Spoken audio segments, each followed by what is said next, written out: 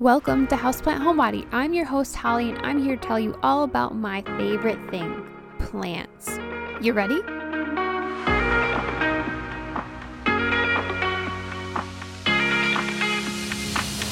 Thanks for tuning in to episode 18. On October 13th, 2020, let's talk about the underrated and sometimes forgotten Dieffenbachia.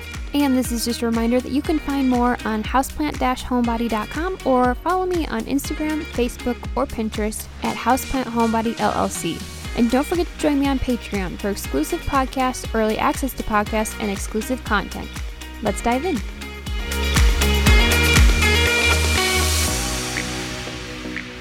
So the Dieffenbachia is a very underrated plant simply because there are so many different patterns and variegations, and the actual varieties are very diverse out there. So in my blog post about this, I will be listing a bunch of them that I have found just working with them at different stores and online as well. A lot of people forget about Dieffenbachia because they are commonly found. You can find that at almost every garden center, plant shop, or greenhouse that you go to, but they're very, very easy to take care of. And there's so many different patterns out there that it's fun to just kind of collect them all. So the common name for this plant is dumb cane, and I'll explain why a little bit later. And there are obviously many cultivars and varieties. Just to name a few, there's Camouflage, Compacta, Exotica, Green Magic, Tiki, Tropic Marianne, and a lot more. Most of the time, it's going to be a green leaf with a lot of either white speckling or white variegation to it. And depending on the variety, it's going to be minimal variegation or a lot of speckling and variegation. Let's dive into the sun requirements and the water requirements for this plant. So for sunlight, originally I thought simply because it had variegation and it was originally being grown in a bright greenhouse, I thought without looking it up that they needed bright sunlight. But I actually learned over time that the leaves were getting burned by the amount of sunlight I was putting it in. I had it in a window that faced southeast, mostly east, but it did have southern exposure too, and the tips of the leaves were burning. So I moved it away from the window and I cut back some of those leaves that weren't doing good, and it's actually doing very well now. There's no browning leaves. It's producing new leaves just fine. The only weird thing about this plant is even though it's satisfied where it is, it's still going to stretch towards the brighter light. So one side of it that's against a wall doesn't have a ton of leaves, but the other side is really full. So if you want to twist it every few days just to get even growth, you can. Otherwise, if you're okay with it having most of the leaves in the front and none in the back,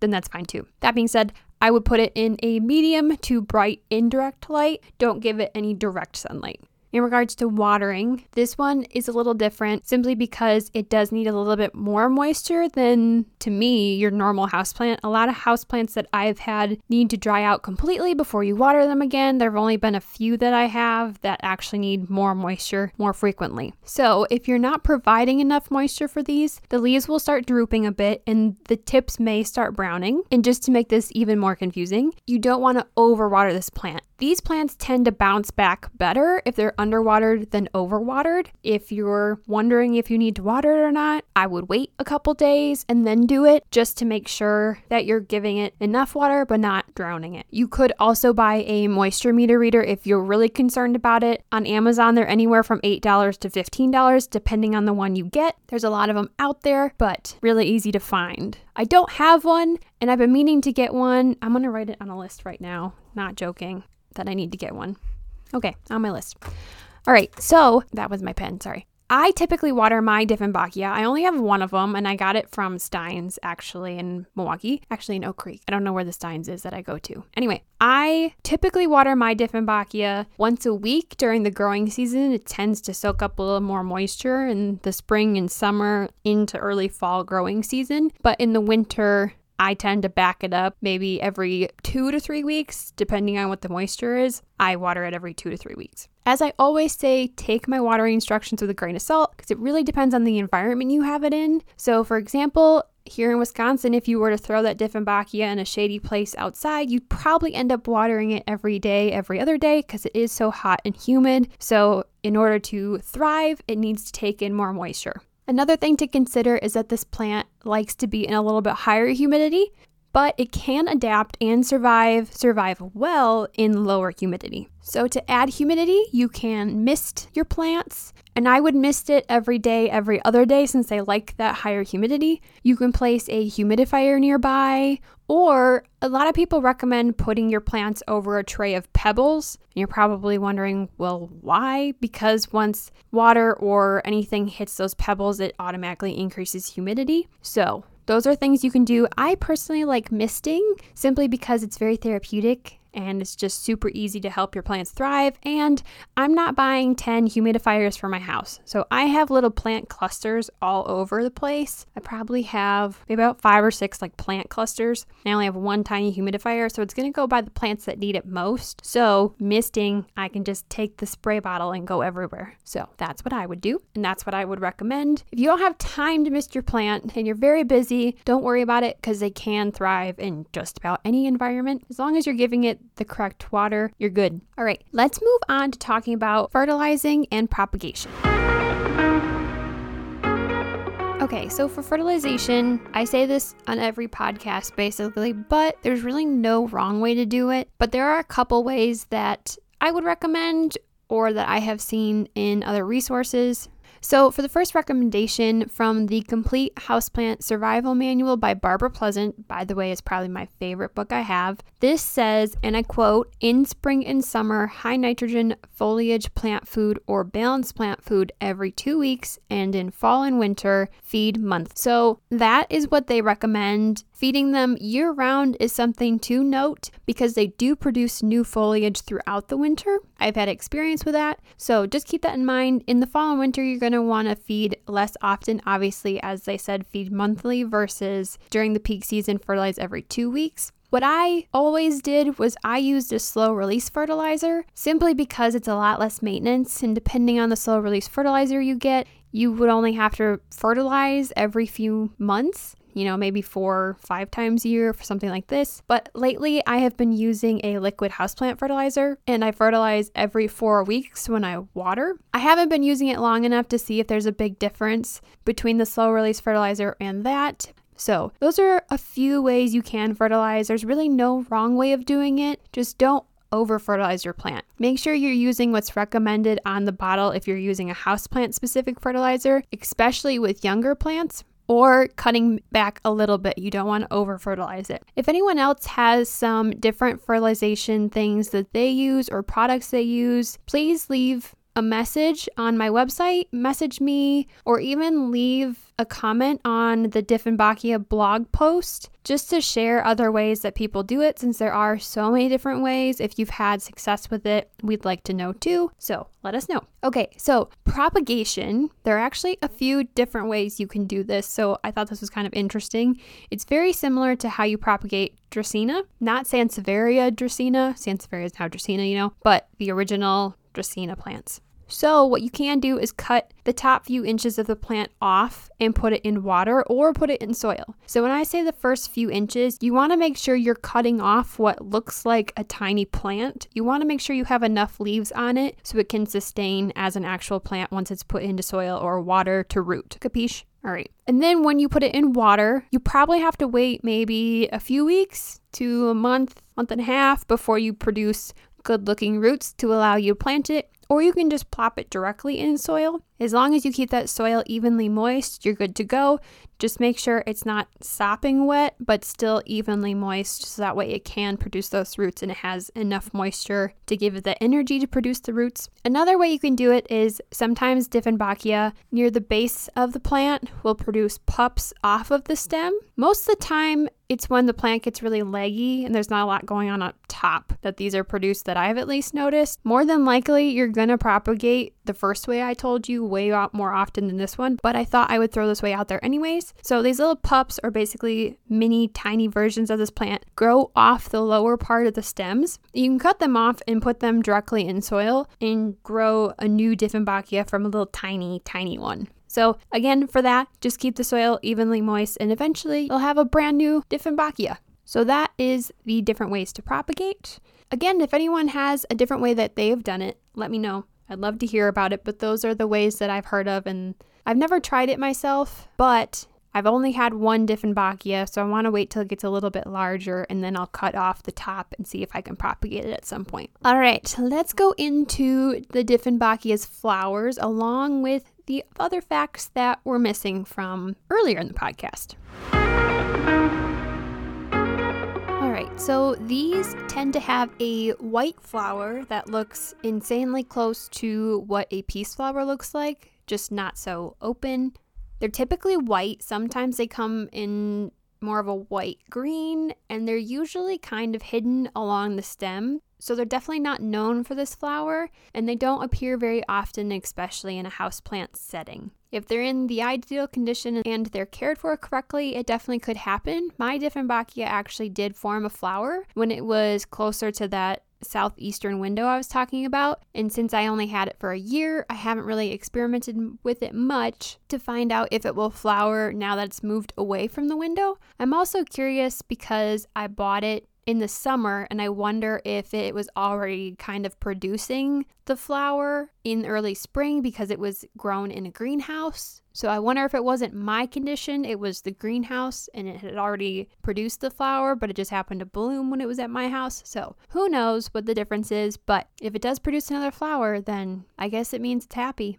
Okay, so some of the other facts that weren't included before. This is part of the Araceae family, and it's native to Central and South African rainforests. And these guys can get anywhere from 1 foot to 5 foot depending on the environment in and the cultivar that you have. Dieffenbachia are poisonous, and that is where they get their common name, as I said I was going to talk about earlier. The common name is dumb cane, and the dumb part is where the poisonous part comes in. The cane is just because when it does get big, it's grown into what almost looks like a bamboo shoot, a really, really sturdy structure. That's what the cane comes from. But the dumb part, it's not the nicest common name, but here we go. So it's poisonous, and the plant sap contains what's called calcium oxalate crystals that actually burn your mouth and throat and could potentially cause temporary paralysis on your vocal cords. I got that information specifically from a book called Houseplants, A Guide to Choosing and Caring for Indoor Plants by Lisa Eldred Steinkopf. But my other book that I like to read from, The Complete Houseplant Survival Manual by Barbara Pleasant, also said the same thing.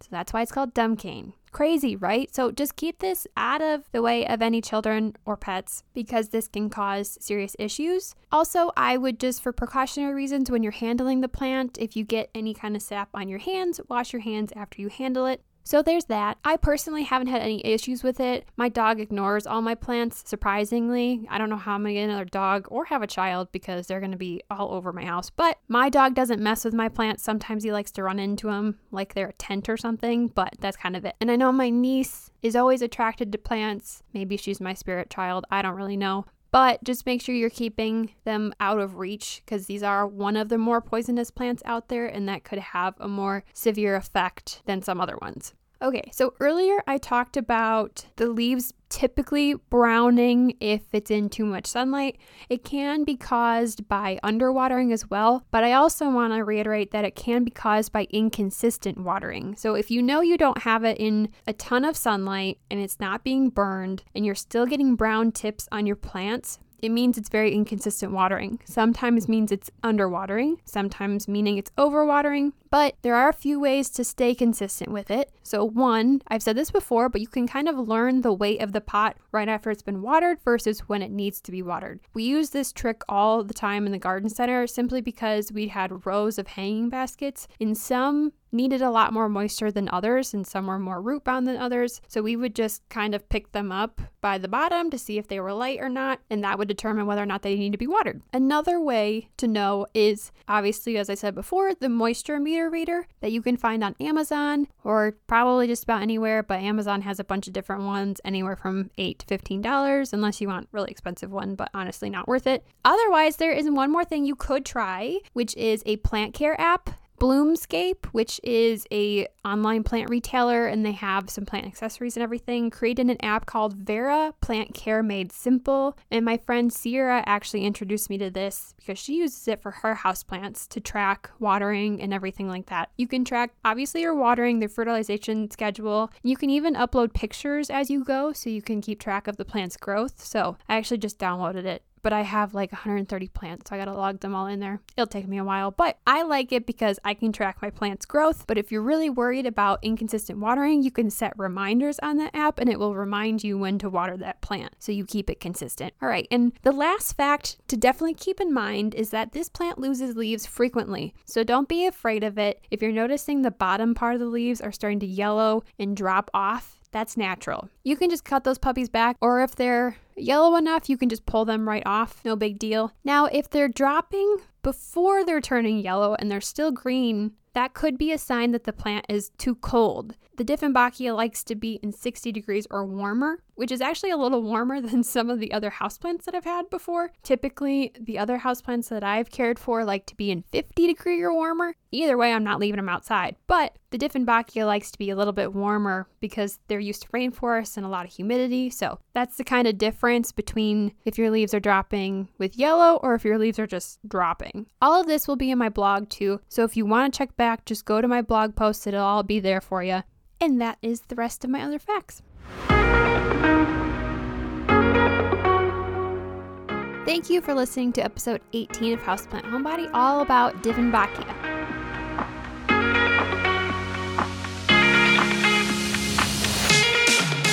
And this is just a reminder that you can find more on houseplant-homebody.com or follow me on Instagram, Facebook, or Pinterest at Houseplant Homebody LLC. And don't forget to join me on Patreon for exclusive podcasts, early access to podcasts, and exclusive content. Your support means everything, and I can't wait to continue bringing you guys more and more plant bios and info. Don't forget to check back every other Tuesday for more podcasts. From one houseplant homebody to another. See you next time. Hello, everyone. Thought I'd stop here on the end again and kind of talk to you what's going on a little bit with Houseplant Homebody and in general. So obviously it's fall now. It's now October. If you haven't brought your houseplants in, if you're kind of in the Midwest or where it gets a bit colder, you probably should. If it's dipping below 60 at night, honestly, that's when I would start bringing them in. Usually I'd say around 50, but for this podcast, it's 60. Clean your plants off when you bring them in. Make sure there's no recurring bugs or anything. And if you want more information on all of that, I do have a blog post out about how I control pests and a little bit more information on that. Also, this is the time of year that caladium, elephant ear, Alocasia, calocasia, all those guys, canna lilies tend to start defoliating and getting ready to hibernate. So some people like to take the caladium, elephant ear, Alocasia, calocasia bulbs, canna lily bulbs out of the soil. Obviously, you're welcome to do that. Store them in a dry place. I have had decent success still leaving my canna lilies and elephant ears in the pots. I just cut back majorly on watering and they come back fine in spring. So all things to keep in mind. I am still working on getting all of the plant bio blog posts out, so you will still slowly start seeing those come through. Also, I am still doing different unique blog posts as I go. The next one will actually be a propagation experiment I did with Inch Plant, also known as Wandering Dude, and Pothos. So stay tuned for that. That should be coming out in the next week or so. And if you have any other plants you want to hear about or questions at all about any plants or any care or tips or where I get things or where I found the best price pots or literally any question, just feel free to reach out to me on social media, DM me, or you can contact me through my website or even leave a comment on my blog posts too. That works. I'll see it there. So thanks for listening and see you in a couple weeks with a new podcast.